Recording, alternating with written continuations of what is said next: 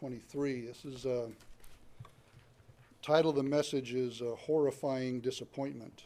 It's one of those messages that will not be particularly easy, pleasant to preach, but it is part of the whole counsel of God. It is in the section of the Sermon on the Mount that we begun so many months ago, and winding down now to the very end. We have today and possibly next week, and we'll be done with the Sermon on the Mount. But begin Matthew chapter 7. Look at verse 21, where it says, "Not everyone that saith unto me, Lord, Lord, shall enter into the kingdom of heaven, but he that doeth the will of my Father which is in heaven. Many will say to me in that day, Lord, Lord, have we not prophesied in thy name? And in thy name cast out devils, and in thy name done many wonderful works. And then I will profess unto them, I never knew you. Depart from me, ye that work iniquity." And we're told to examine ourselves, to make sure that we're in the household of faith. We're told to make our calling and election sure. It is wise that from time to time we re-examine our profession of faith.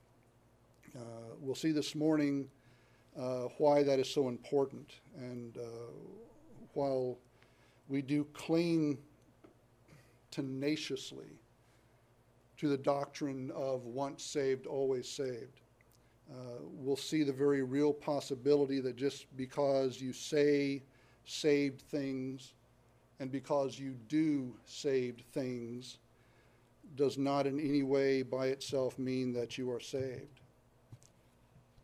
The only person that gets to decide if you are saved or not is not you in the slightest. That only person, you'll see, is going to be Jesus Christ. We're introduced here to those who apparently believe themselves to be genuinely converted, and they appeal to their churchy activities to prove it. But it turns out that they have no real relationship with the Lord that they're appealing to.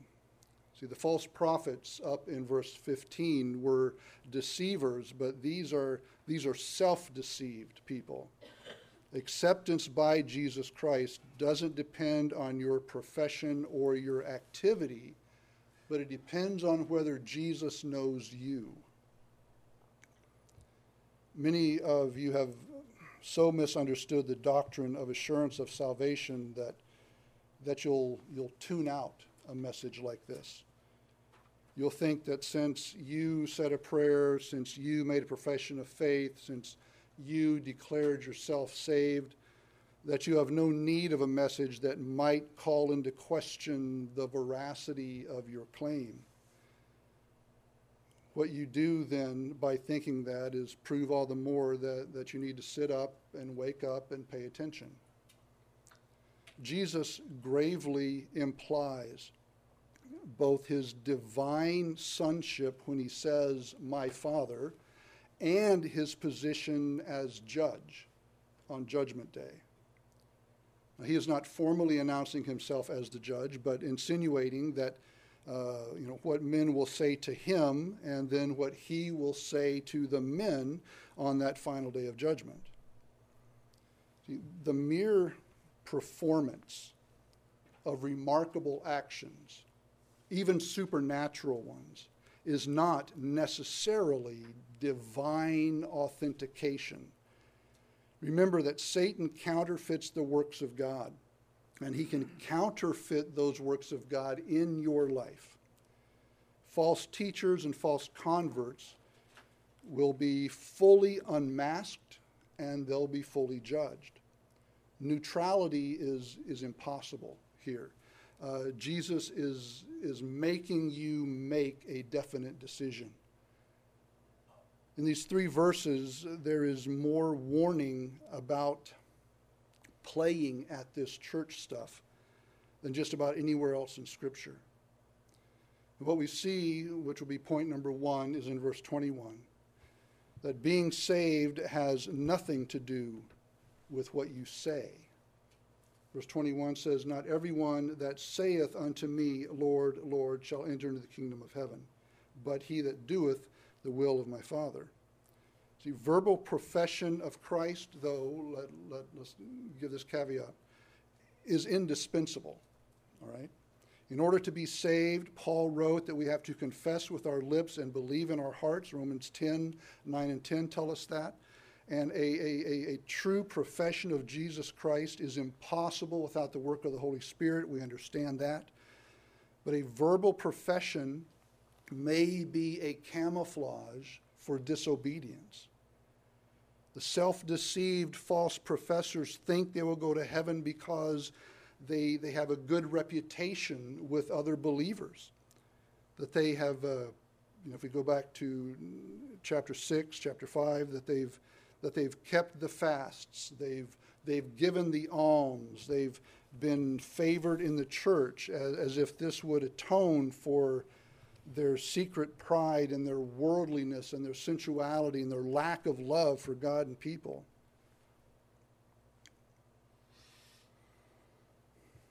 It's not terribly uncommon to find those sitting in churches knowing that they're unconverted, but would rather die in their sins than risk the damage to their pride admitting that they were a false professor. The idea of self-examination is so foreign that being lost is almost a laughable notion. I mean, they still think they are saved because they say they are saved. You say that you are saved, but you're constantly disrespecting your wife, or you cheat on your husband, you steal from your boss, you cheat the government, you beat your kids, you mentally dwell on sinful thoughts, or you hate someone. You're relying for salvation on what's called creedal information, on what you say about Christ, like the sinner's prayer. You have said it, so it's so. And then how dare anyone call you into question, no matter how inconsistent you are or how much they try to love you with the truth. The profession these guys made, it's polite. I mean, it addresses Jesus as Lord, just like today the most respectful and courteous way of referring to Jesus is still to say, our Lord.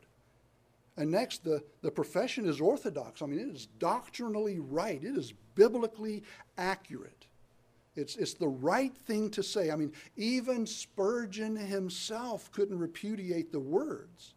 I mean, this is an accurate, orthodox confession or profession of Jesus Christ. I mean, we'll see it's fervent.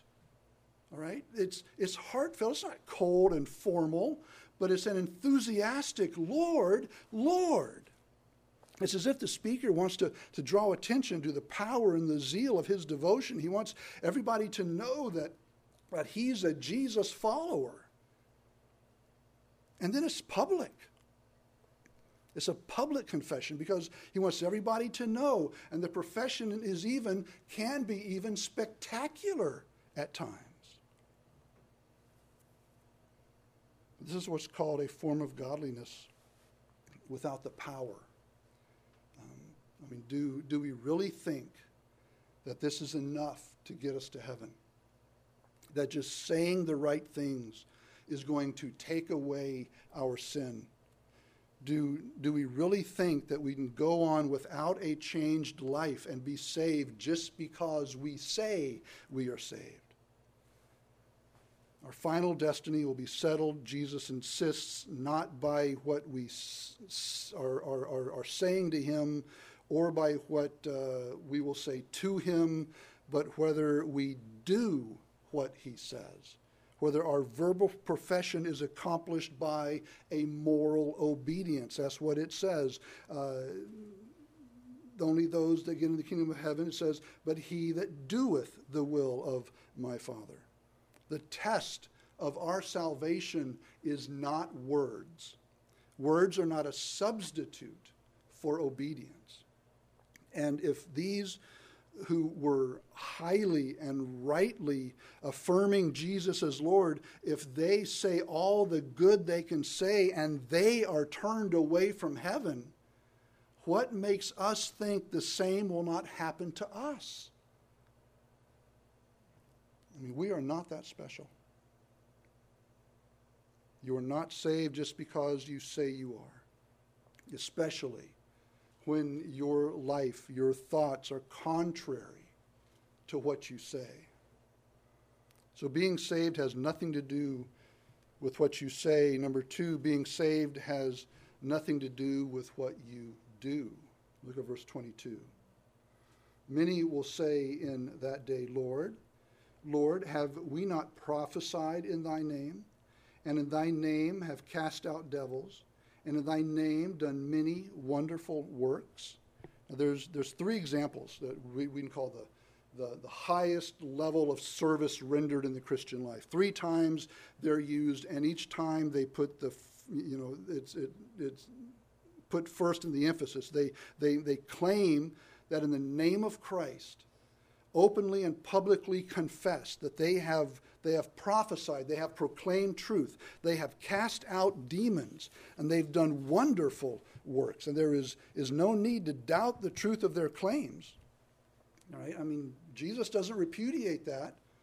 I mean, he doesn't say, no, you didn't preach, and no, you didn't cast out demons, no, you didn't perform miracles. There's no claim to doubt that, because great signs and wonders are going to be performed by false prophets, false Christs.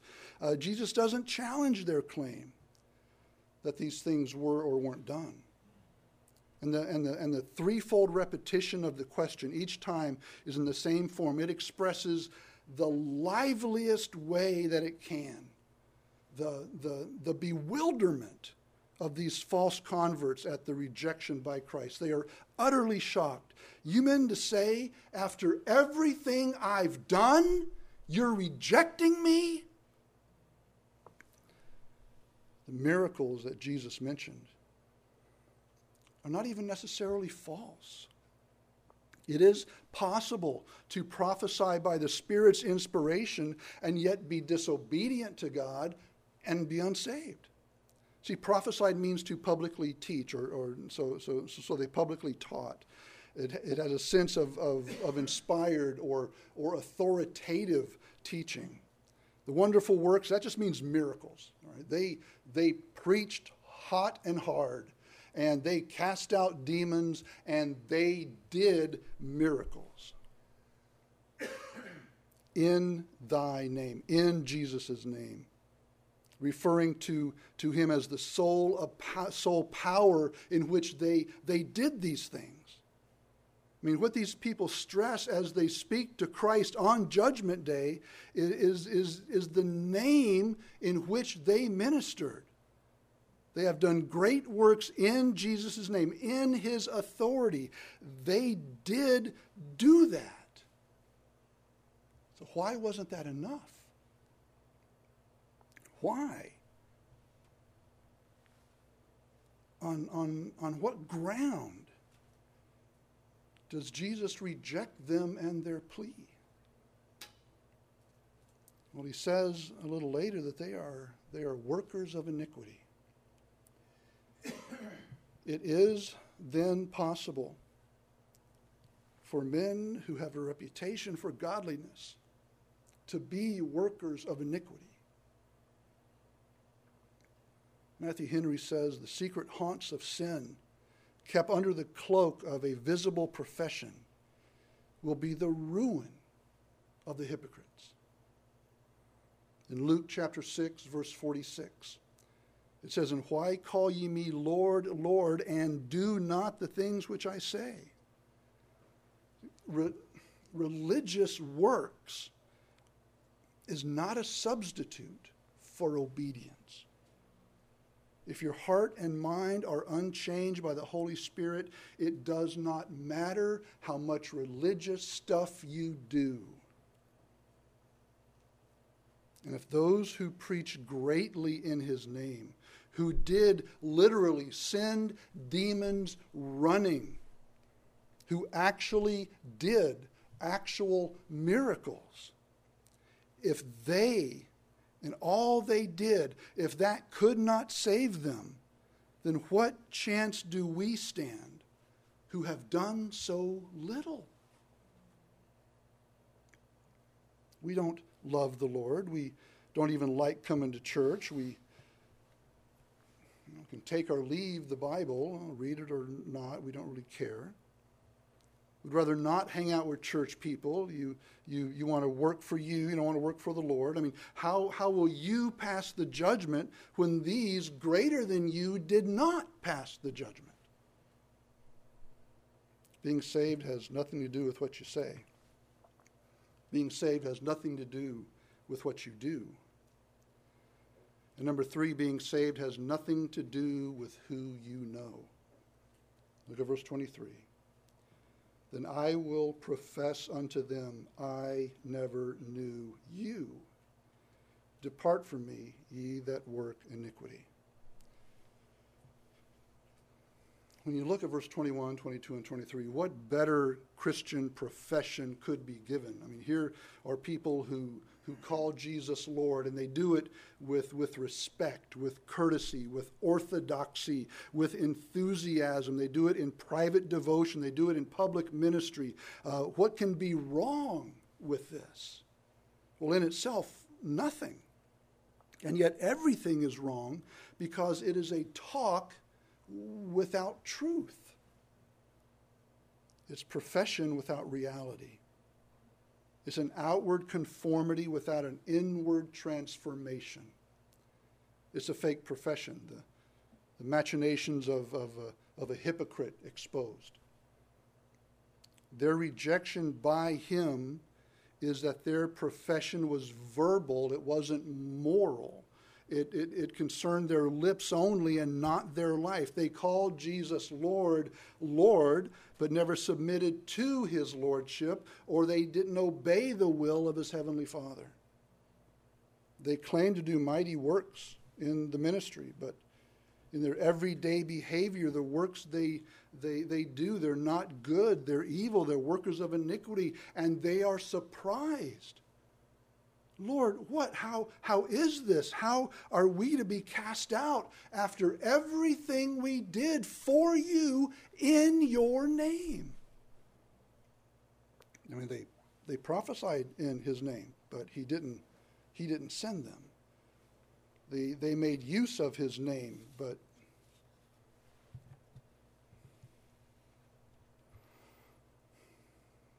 a man might be a preacher, might have gifts for ministry, might have, what people would call a call, an external looks like a call to it, and maybe even some success, and yet be wicked. They may even help people to heaven and still be lost themselves. I mean, if that can happen, then where do we stand? See, Judas cast out demons, and yet he's called what? The son of perdition, right?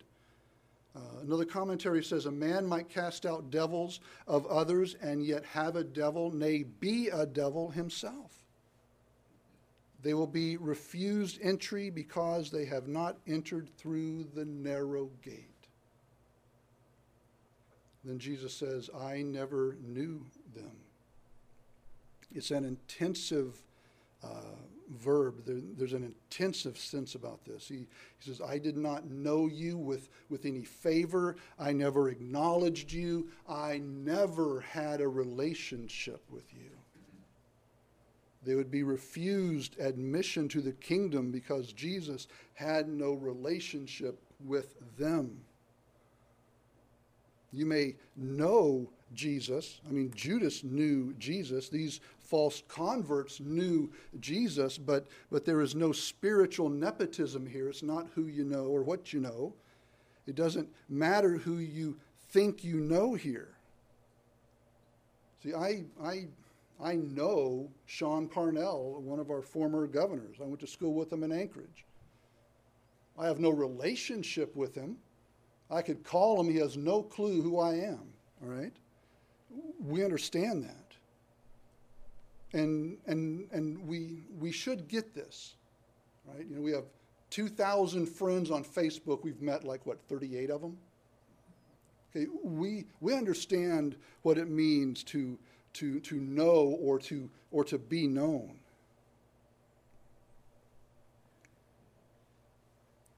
Saying the right things about Jesus. Doing the right things for Jesus. And knowing of Jesus have nothing to do with being saved. But number 4, being saved has everything to do with who knows you. Look at it again, verse 23. Then I will profess unto them, I never knew you. Here he tears off the mask. In verse 21, we see that they're not doing the will of the Father, obviously, but they're doing their own will. And by using the word doeth there up in verse 21, he is stressing that the faith that saves is the faith which recognizes Jesus as the absolute Lord of the believer's life. Mere verbal assent, just saying it without a changed life, it's not enough. You must do the will of his Father once you have been empowered by the Holy Spirit, and you can only do the will of the Father once you know Jesus as Savior and the Spirit of God indwells you and gives you the ability, the capacity to obey. Now this is his will, that we believe in Christ, that we repent of our sin, that we live a holy life, that we love one another. This is his will, even our sanctification. Obedience to his will through the power of the Holy Spirit is the test of true faith in Christ. Jesus will be absolutely unwavering in enforcing this standard. John Stott says that Jesus emphasizes with great solemnity that our eternal destiny depends on a thoroughgoing obedience. It means our ongoing obedience is proof that there is a relationship with Christ. See, these guys, they used his name freely. But their name was unknown to him. They claimed intimacy with Christ, but he repudiates their claim because there was no relationship. And if they had, their lives would have shown it. If they had a relationship with Christ, Christ would not have said, I don't know you.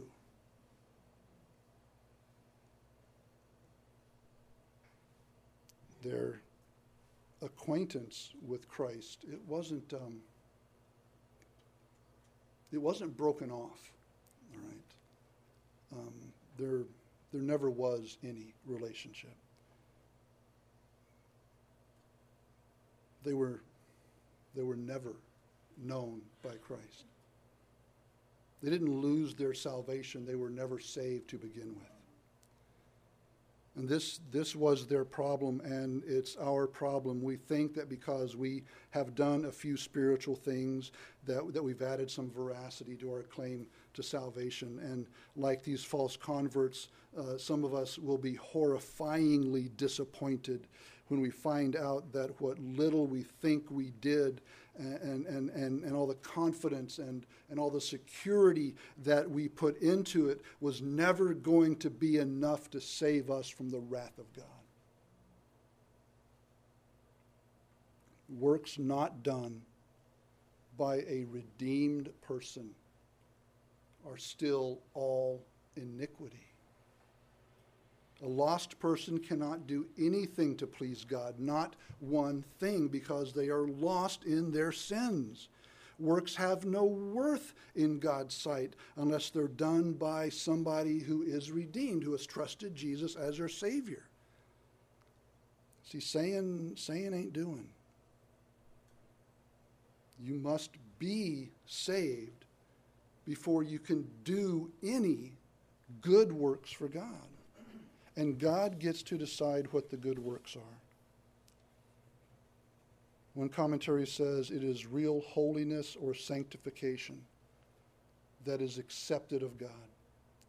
Grace and love are a more excellent way than removing mountains or speaking with the tongues of men and of angels. Grace will bring a man to heaven without working miracles, but working miracles will never bring a man to heaven without grace. Jesus is saying, I never owned you as my servants. No, not when you prophesied in my name, at the height of your profession, when you were most celebrated, I never knew you. And this suggests that if he had never known them as the Lord knows them that are his, if he had never owned them and loved them as his, if he had done, he would have known them and he would have owned them and he would have loved them to the very end. But he says, I never knew you, which means he never had a relationship with them. He always knew them to be hypocrites. He always knew them to be rotten at heart, just like he did Judas. So he says, depart from me.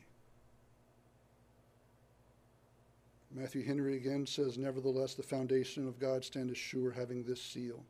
The Lord knoweth them that are his. You cannot depart from iniquity without the indwelling Holy Spirit, and you get the Holy Spirit when Jesus saves you. So when a person is truly born again, he has the Spirit of God living within them. That's Romans chapter 8, verse 9. The Spirit enables him to know and do God's will. God's love is indwelling their heart. That's Romans 5:5. It motivates them to obey God, to serve God.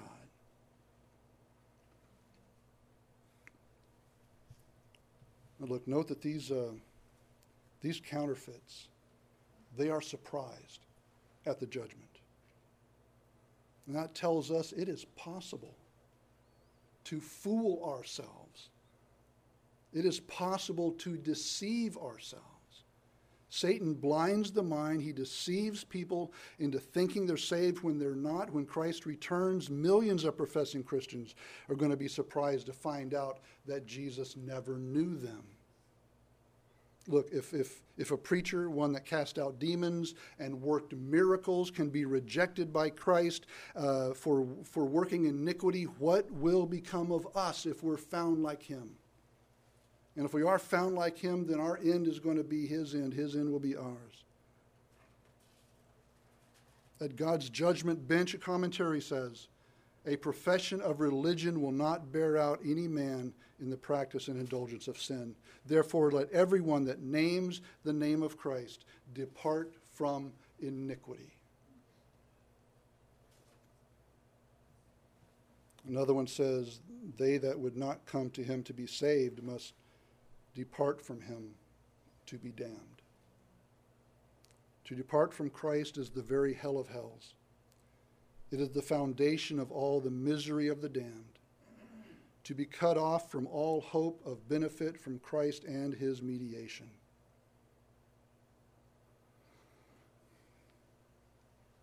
Jesus isn't impressed by our pious, orthodox words or how much Bible we read, how early we get up to read it, how many devotions we do, how much Bible that we have memorized, or what little work we do for him through the church, or the money we give, or any service that we think we do. None of that impresses Jesus at all. He still asks for evidence of our sincerity in just good works of obedience. In James 1, verses 22 to 25, it teaches us that we're to hear God's words and then do God's words. So here is our warning this morning, that marginal Christianity is false Christianity. You can't fake it till you make it. You don't get to decide how much Bible is enough, or how much church is enough, or how much giving is enough, or how much serving is enough, or how much love is enough. You can do everything right on the outside and still be wicked on the inside. You are only saved if Jesus knows you. And if he knows you, the Holy Spirit will be indwelling you, giving you the power and the desire to do the will of the Father. See, he will work in you both to will and to do of his good pleasure. So when Jesus knows you, when there's a relationship, you'll not be satisfied with seeing how little of Christ you can get away with. When Jesus knows you, you want as much of him as you can hold, and then you want more, and then you reshape your life to fit even more of him, and you get rid of things to make more room for him. Because that is what somebody with a relationship with Christ does. The Holy Spirit won't let you not. These people went into eternity having convinced themselves that they were saved. They were horrifyingly disappointed.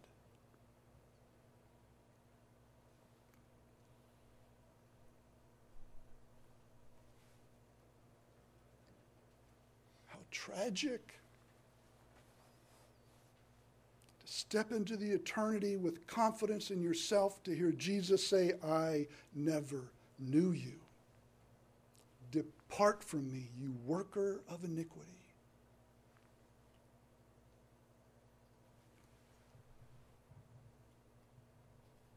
But if we hear that, it's too late.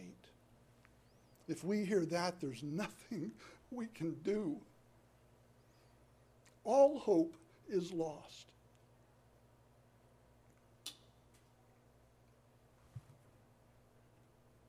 I am not saying you are lost. I am not saying you are saved. That is not my call. I am not your judge. But my job is to present the whole counsel of God. And God says there are people who will die thinking they're saved, and they are not.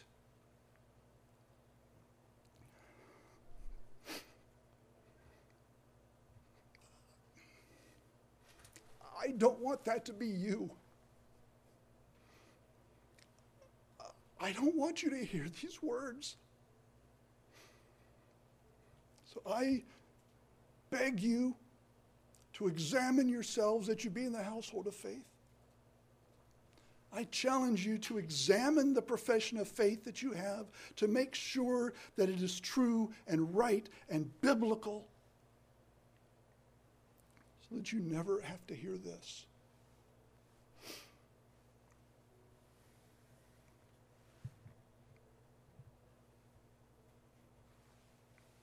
God is not willing that you should perish. He doesn't want that to happen.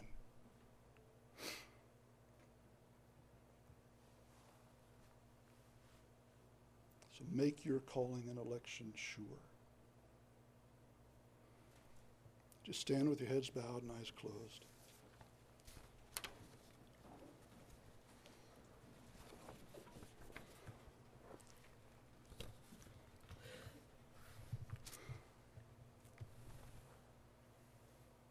With a message like this, and please keep your heads bowed and eyes closed so nobody can look around and see anything. I don't want to embarrass anybody. But we can't preach a message like this and at least not give you an opportunity to respond in some way.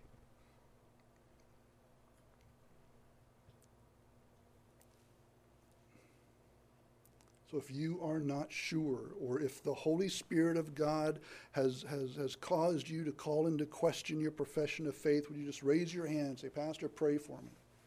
Just a hand up and the hand down, that's all.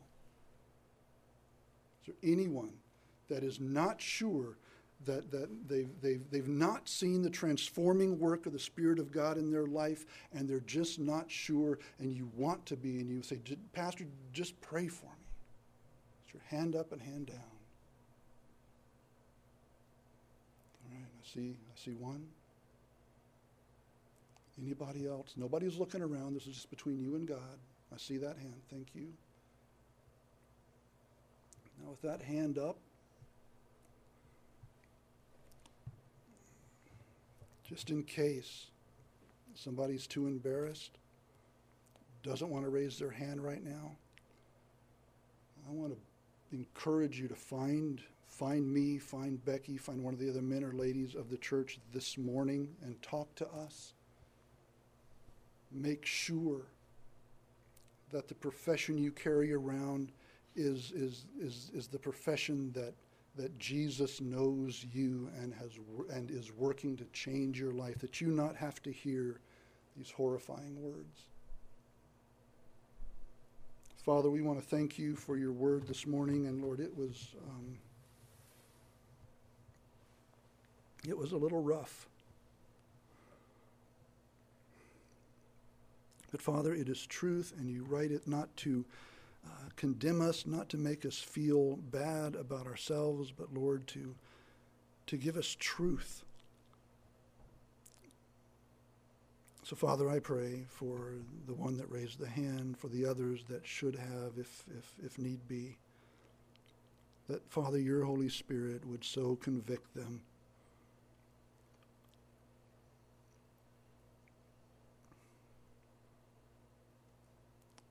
I pray, Father, that the conviction would be so strong that they would not be able to sleep, that they would not be able to rest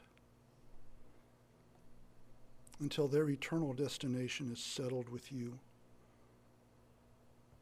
Lord, we pray that your Holy Spirit just work and do what he does to peel away the pride, the self-righteousness, the hypocrisy, the ignorance, whatever it is that would hinder them from examining what they think is their profession of faith, Lord, and lay it before you and have you examine it through your word.